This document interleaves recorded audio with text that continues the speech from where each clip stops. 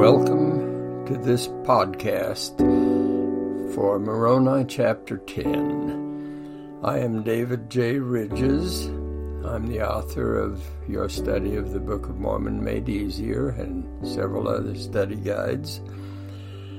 Chapter 10 of Moroni is the last chapter of the Book of Mormon, and to me it brings to full circle a statement made by Nephi in the first chapter of Nephi, 1 Nephi, chapter 1, verse 20, in which Nephi states that one of his major goals in writing these sacred records is to show us, quote, the tender mercies of the Lord, close quote.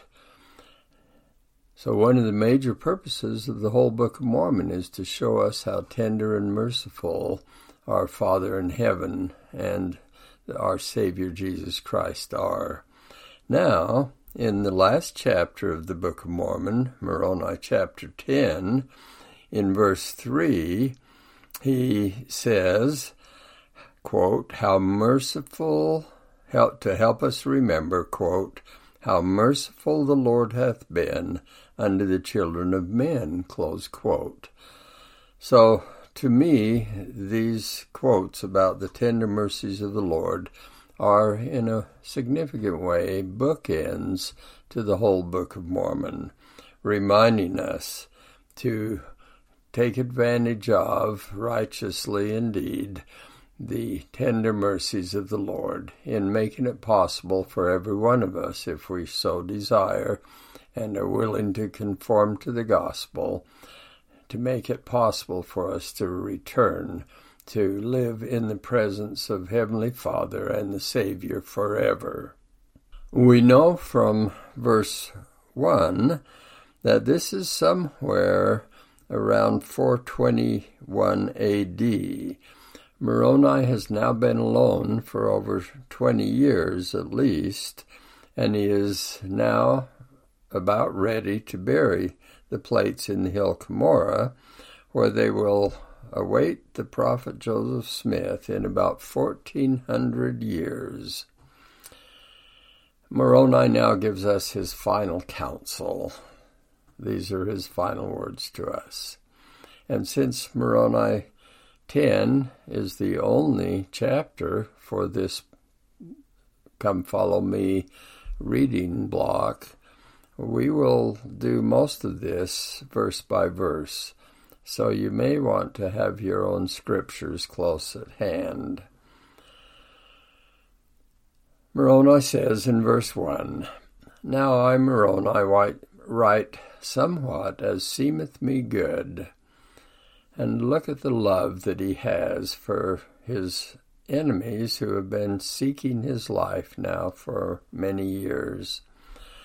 I write unto my brethren, the Lamanites, and I would that they should know that more than 420 years have passed away since the sign was given of the coming of Christ. In other words, since the wonderful signs were given at the time of the birth of Christ.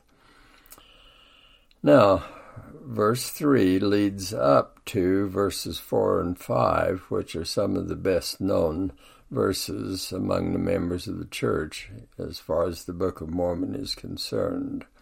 Verse 3, Behold, I would exhort you that when ye shall read these things, in other words, when you read the Book of Mormon, if it be wisdom in God that ye should read them, that you would remember how merciful the Lord hath been unto the children of men, from the creation of Adam, even down until the time that ye shall receive these things. And here's a key word for us to get maximum benefit from the Book of Mormon, and ponder it in your hearts. The word ponder is very significant here. In other words, so that the Holy Ghost has an opportunity to impress upon us the importance of the Book of Mormon. Now verses 4 and 5 are among the very best known verses in the Book of Mormon. Some people, I suppose, read the whole Book of Mormon, and then when they get to this last chapter, they follow the admonition in verses 4 and 5 to ask God if it's true. But in my way of thinking, this counsel to ask of God should apply all the way through our reading of the Book of Mormon in order for us to have maximum benefit. And for me, when I read the Book of Mormon, every time I read it, the Holy Ghost bears witness to me that it is true. And I appreciate that constant testimony that is given. Well, verse 4, "And when ye shall receive these things, I would exhort you," in other words, I strongly urge you, "that ye would ask God, the Eternal Father, in the name of Christ, if these things are not true. And if ye shall ask with a sincere heart, with real intent, having faith in Christ, he will manifest the truth of it unto you by the power of the Holy Ghost." Verse 5, "And by the power of the Holy Ghost you may know the truth of all things." These two verses together tell us how we can be in constant touch with our Father in heaven and how we can have truth revealed to us constantly through the power of the Holy Ghost. Now in the next several verses, Moroni teaches us more about the marvelous power and role of the Holy Ghost in our lives. And it's very significant in my way of thinking that he focuses on this power as one of the very last things he teaches us. It's a reminder that once we have the gift of the Holy Ghost, which all of us as members of the church have been given, it's up to us to receive it, as you well know. Once we have the gift of the Holy Ghost and carefully heed its promptings, we are on our way to exaltation in the celestial kingdom, highest degree of glory there. That's the kingdom where we, if we are faithful and attain it, we will become gods, living in our own family units, having spirit children, spirit offspring, and eventually doing exactly what Heavenly Father has done for us. We will have worlds created where we can send our spirit children, where they can have a mortal experience, and if they are faithful and true to the gospel, they can become gods just like we have become. Now that's looking way off into the future, but that's the ultimate goal of everything Heavenly Father is doing for us. This process of attaining exaltation through being taught and guided by the Holy Ghost is often referred to in the Scriptures as being justified. Justified is a word that you're probably familiar with if you do much with word processing on computers and other devices. When we justify a margin in a document that we're working on, and give the proper commands to the computer, it lines that margin up in a perfect line at the side of the document. You can justify the left margin or justify the right margin or justify both margins. And they end up perfectly lined up. And so justified in the gospel sense means to be lined up perfectly in perfect harmony with the gospel of Jesus Christ. Moses chapter 6 verse 60 in the Pearl of Great Price teaches that it is the Holy Ghost who justifies us and prepares us. In other words, he lines us up. If we listen to him and follow his promptings, we are lined up in perfect harmony with the commandments of God, and thus will be able to enter into celestial exaltation. The Holy Ghost justifies us, preparing us to be sanctified by the blood of Christ. Now, sanctified means to be made fit and pure and holy, fit to be in the presence of God forever. So as the Holy Ghost justifies us and lines us up with the commandments of God in harmony with them, we then are sanctified by the atonement of Christ and made pure and clean and fit to be in the presence of God. So the Holy Ghost justifies us, the Savior's atonement sanctifies us, and thus we can make it into the presence of God forever.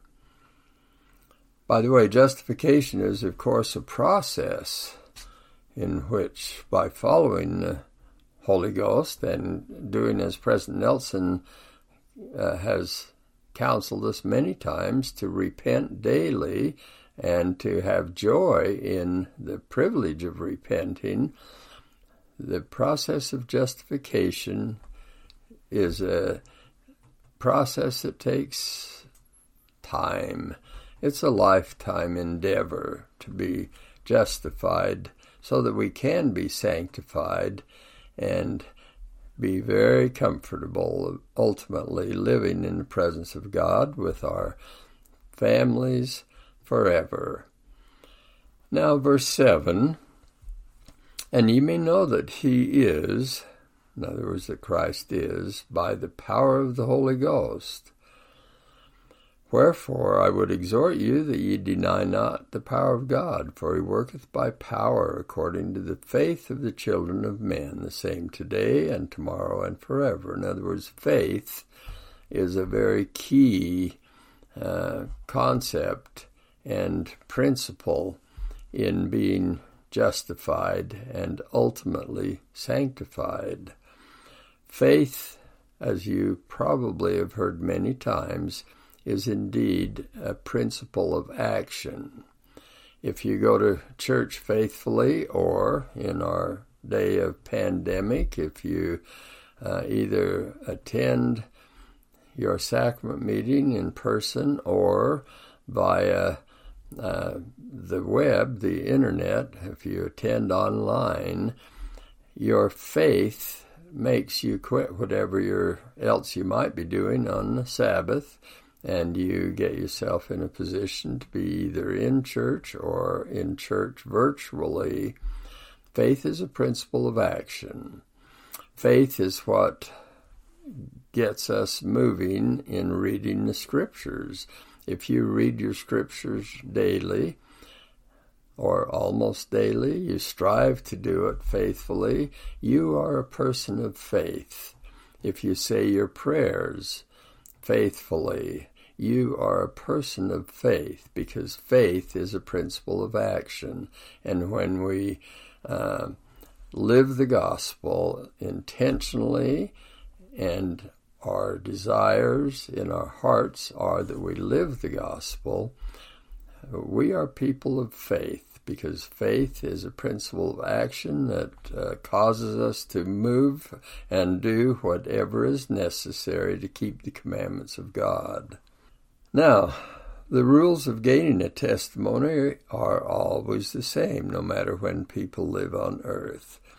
A testimony is always obtained by the power of the Holy Ghost, and Moroni now will teach us about one of the very important manifestations of the Holy Ghost in people's lives, namely the gifts of the Spirit. These gifts of the Spirit play a significant role in justifying us and getting us so we can return to live with Him, with God. Verse 8, and again I exhort you, my brethren, that ye deny not the gifts of God. In other words, don't ignore or minimize the importance of the gifts of the Spirit. Now, some people wonder, what is my gift of the Spirit, or do I have any gifts of the Spirit? And as we go through several of them here, as Moroni lists them for us and blesses our lives by letting us know what the Holy Ghost can do for us, you will probably see some gifts that you have. Oftentimes in our patriarchal blessings, we are told a gift or some of the gifts that we have. That's not necessarily true in every patriarchal blessing, but it's really quite a common thing. Now, verse 8, we'll read the whole thing here. And again I exhort you, my brethren, that ye deny not the gifts of God. And in other words, like we said before, don't ignore or minimize the importance of the gifts of the Spirit. For they are many, and they come from the same God. And there are different ways that these gifts are administered. In other words, different people have different gifts of the Spirit. You can also read about gifts of the Spirit in Doctrine and Covenants, section 46. Going on now with verse 8. But it is the same God who worketh all in all, and they are given by the manifestations of the Spirit of God, in other words, the Holy Ghost, unto men to profit them. Now, starting with verse 9, Moroni will mention several specific gifts of the Spirit. Verse 9, he mentions the gift of wisdom. If you're marking your own scriptures as we go along, you might underline or mark some way, or on your electronic device, mark wisdom right at the end of the verse. Verse 9, for behold, to one is given by the Spirit of God that he may teach the word of wisdom. That is not talking about abstaining from tea and coffee and alcohol and tobacco. That is our word of wisdom for our day. But the gift of the Spirit spoken of in verse 9 is the gift of wisdom. And all of you probably know certain members of the church with whom you associate or that you've heard of, who have deep wisdom. Verse 10 is the gift of teaching. So you could mark that he may teach the word of knowledge by the same Spirit. In other words, some people have the gift of teaching, and some have a tremendous gift of obtaining and then retaining knowledge. And some wish they had that gift. Verse 11 is faith, the gift of faith, to another exceedingly great faith. And also in verse 11, Moroni mentions to us the gift of healing. That gift is available, of course, to both men and women, and we have heard many accounts in the early church history and in our current day. We've no doubt heard of people who have great faith and have the gift of healing. Verse 12 is the gift of working miracles. And by the way, these miracles can be physical miracles, but I think most often these miracles are the miracles of helping someone change their ways and come unto Christ, or the miracle of helping someone who has very little self-confidence gain self-confidence and feel better about themselves as they go through life. There are many, many miracles. The miracle when somebody is bullying someone else, of helping the bully to quit bullying, that would be a miracle in my way of thinking. Verse 13, again to another that he may prophesy, the gift of prophecy. I had an experience that will demonstrate how simple this gift can be. It was a Saturday night, and I was somewhat behind in my preparations for a talk that I was going to give the next day as a stake president in one of the wards. And our 16-year-old daughter was not home yet, and she had just gotten her driver's license, and she was driving our big old Ford pickup, 3/4 ton. They called it the Blue Bomber. And we had her driving that because she wouldn't be able to get hurt because it was so big. But at any rate, I was worried and having a hard time concentrating on my preparations for tomorrow's assignments. And this voice of the Spirit simply spoke to my mind and calmed my heart and said, she will be home in just a few minutes. And that was a gift of prophecy for me. Some people call that inspiration. I'm sure that inspiration is prophecy in many cases. And so I just relaxed and focused on my preparations. And sure enough, in about 15 minutes, I heard the rumble of our big old Ford pickup coming in the driveway, and our daughter was home. The gift of prophecy helps us on a daily basis, and many of you probably have that gift, and it's a wonderful manifestation of the Holy Ghost and the tender mercies of God to us. Now, verse 14, this gift is mentioned by Moroni, and as far as my studies tell me, I don't believe that this gift of beholding of angels and ministering spirits is listed in any of the other locations for gifts of the Spirit in the Scriptures. So the verse 14, the gift that is mentioned, is the gift of seeing angels and ministering spirits. My mother had that gift, and on many occasions she was allowed to see the angels that were helping her on particular projects or protecting her children. Verse 15, another one of the gifts of the Spirit is the gift of tongues. So you can mark all kinds of tongues. In other words, speaking foreign languages.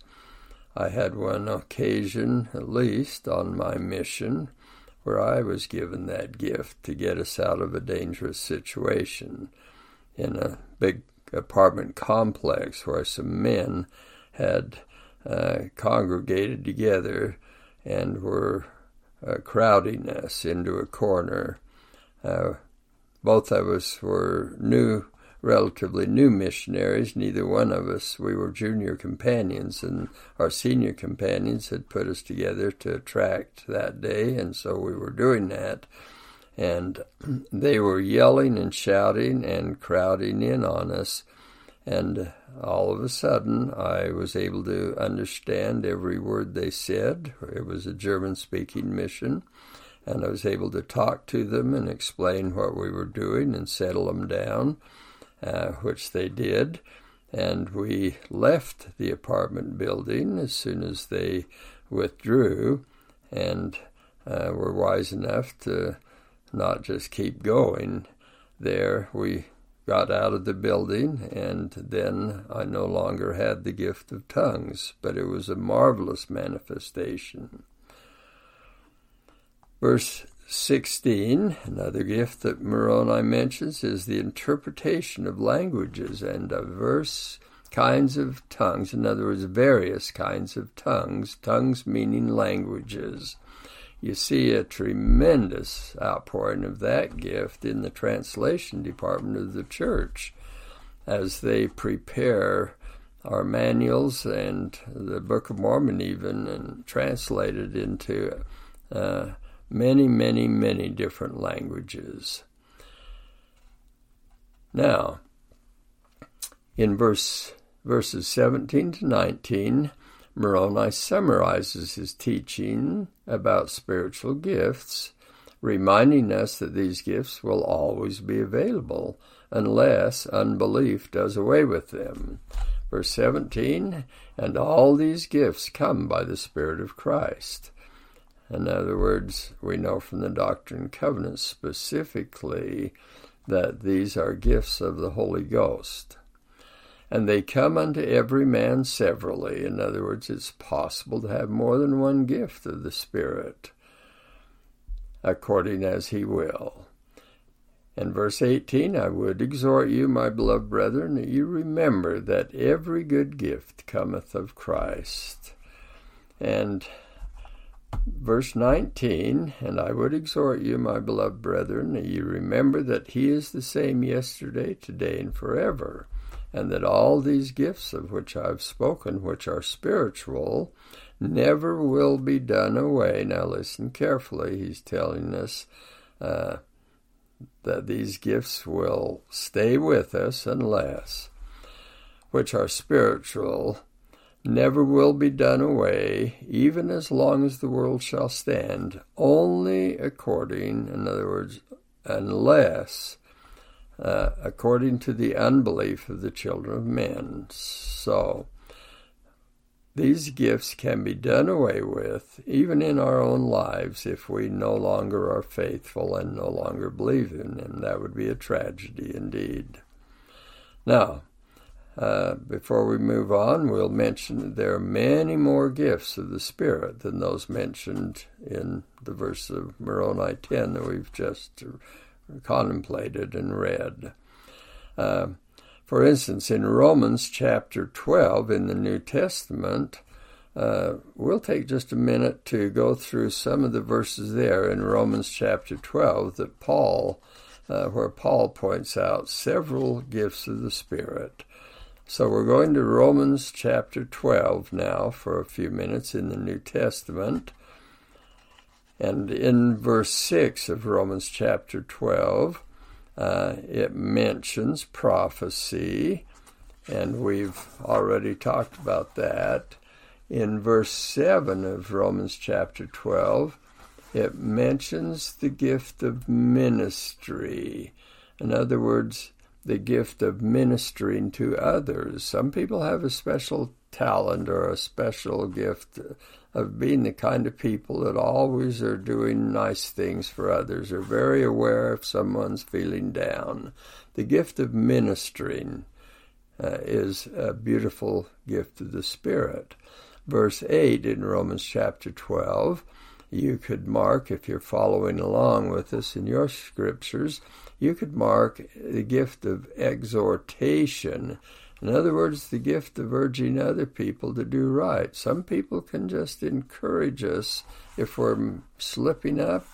They have a gentle way of correcting us and helping us to feel good about trying to do better. The gift of exhortation.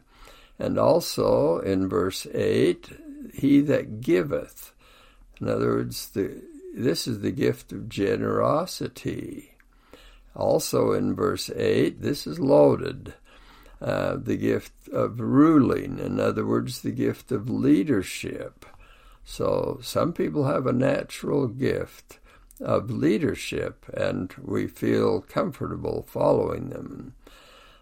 Also in verse 8, the gift of mercy. In other words, the gift of being merciful. And you've noticed that some people are just plain cheerful. And that's a spiritual gift, according to Paul, the apostle. Near the end of verse 8, you can mark cheerfulness. In other words, the gift of being cheerful. Verse 9 in Romans 12 has another one. Let love be without dissimulation. You need to go to a Bible dictionary to get that, but we'll just give it to you. That means the gift of being genuine. Some people are just as genuine as can be. It's what you see is what you get. There is no guile or hypocrisy in them. The gift of being genuine. And then verse 10, the gift of being pleasant. That is kindly affection. Some people are just pleasant almost all the time.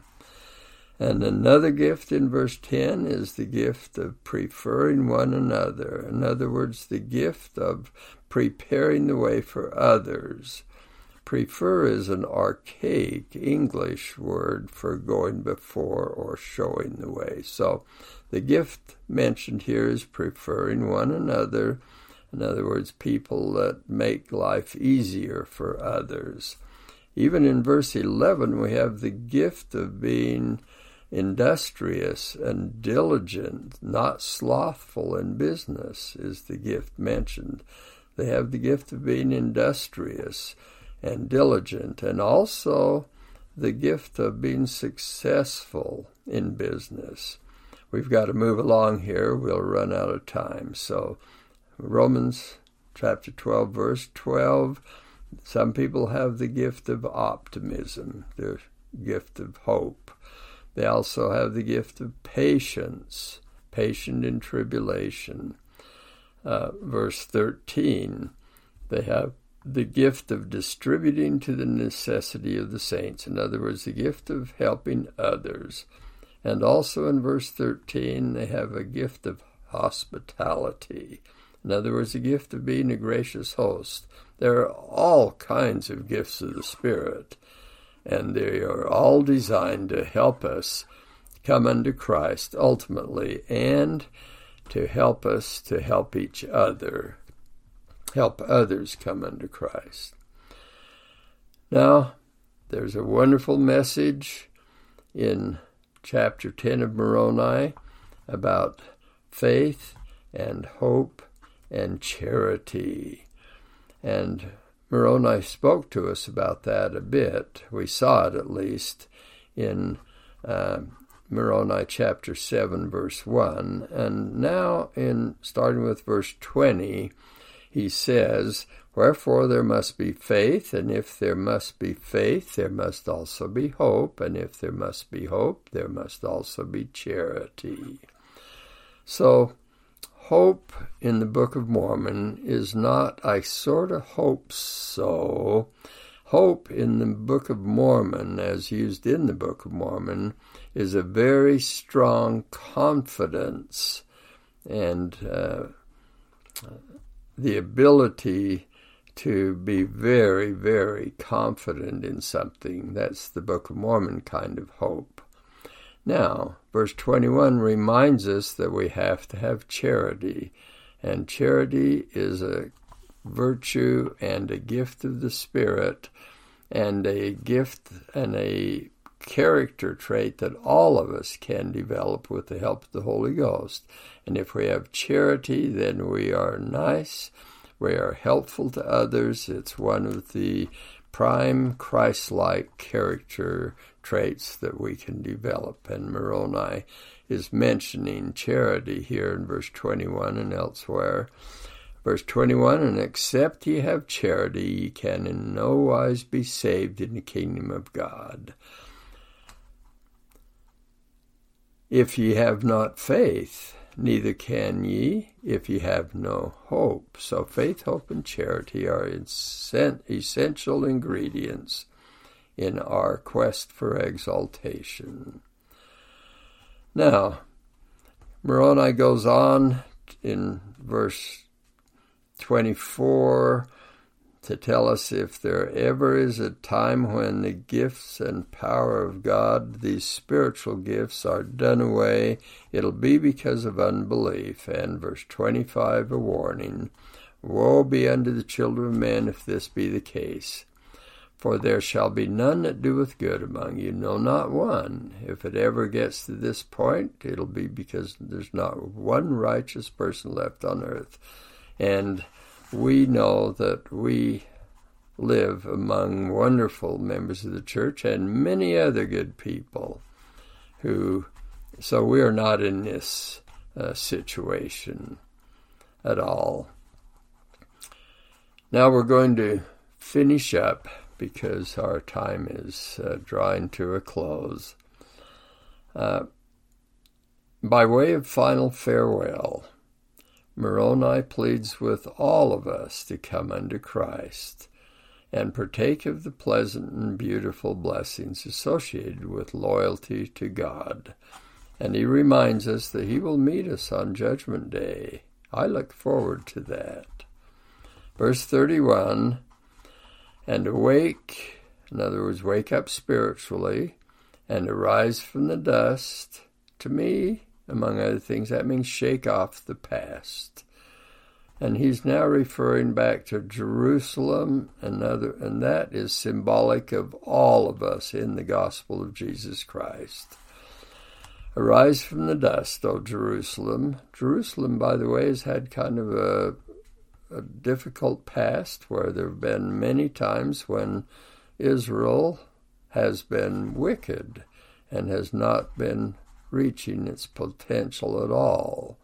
So he gives us verse 31, and awake and arise from the dust, O Jerusalem, yea, and put on thy beautiful garments. In other words, put on the priesthood with its saving ordinances. You find that in Doctrine and Covenants 113, verse 8. O daughter of Zion, referring back to Jerusalem, and strengthen thy stakes, and enlarge thy borders forever. In other words, participate in the gathering of Israel. Be gathered to Christ personally, that thou mayest no more be confounded, so that you are no longer confused or stopped in your eternal progression, that the covenants of the eternal Father, which he hath made unto thee, O house of Israel, may be fulfilled. You hear President Nelson and others in our day constantly counseling us to get on the covenant path and stay on the covenant path, or if you're already on it, to stay on it, and if you slip off of it, repent really fast and get back on it. Verse 32, yea, come unto Christ, and be perfected in him, and deny yourselves of all ungodliness. And if ye shall deny yourselves of all ungodliness, and love God with all your might, mind, and strength, then is his grace sufficient for you. And I love that. That tells me that as long as I'm trying, then the atonement of Christ will help make up the difference, regardless of what it takes. If I am honestly striving to stay on the covenant path, I will qualify on the day of judgment for the atonement of Christ to fill in whatever is necessary for me to be assigned to celestial exaltation. By the way, for me, it's not only in reference to Judgment Day, but it applies every day. Every day that I strive to be a bit better or to straighten up on something that I'm slipping on, the grace of Christ can fill in the gap, and I can have optimism every day and have a wonderful and pleasant life, regardless of the circumstances that surround me. And I leave that in the name of Jesus Christ. Amen.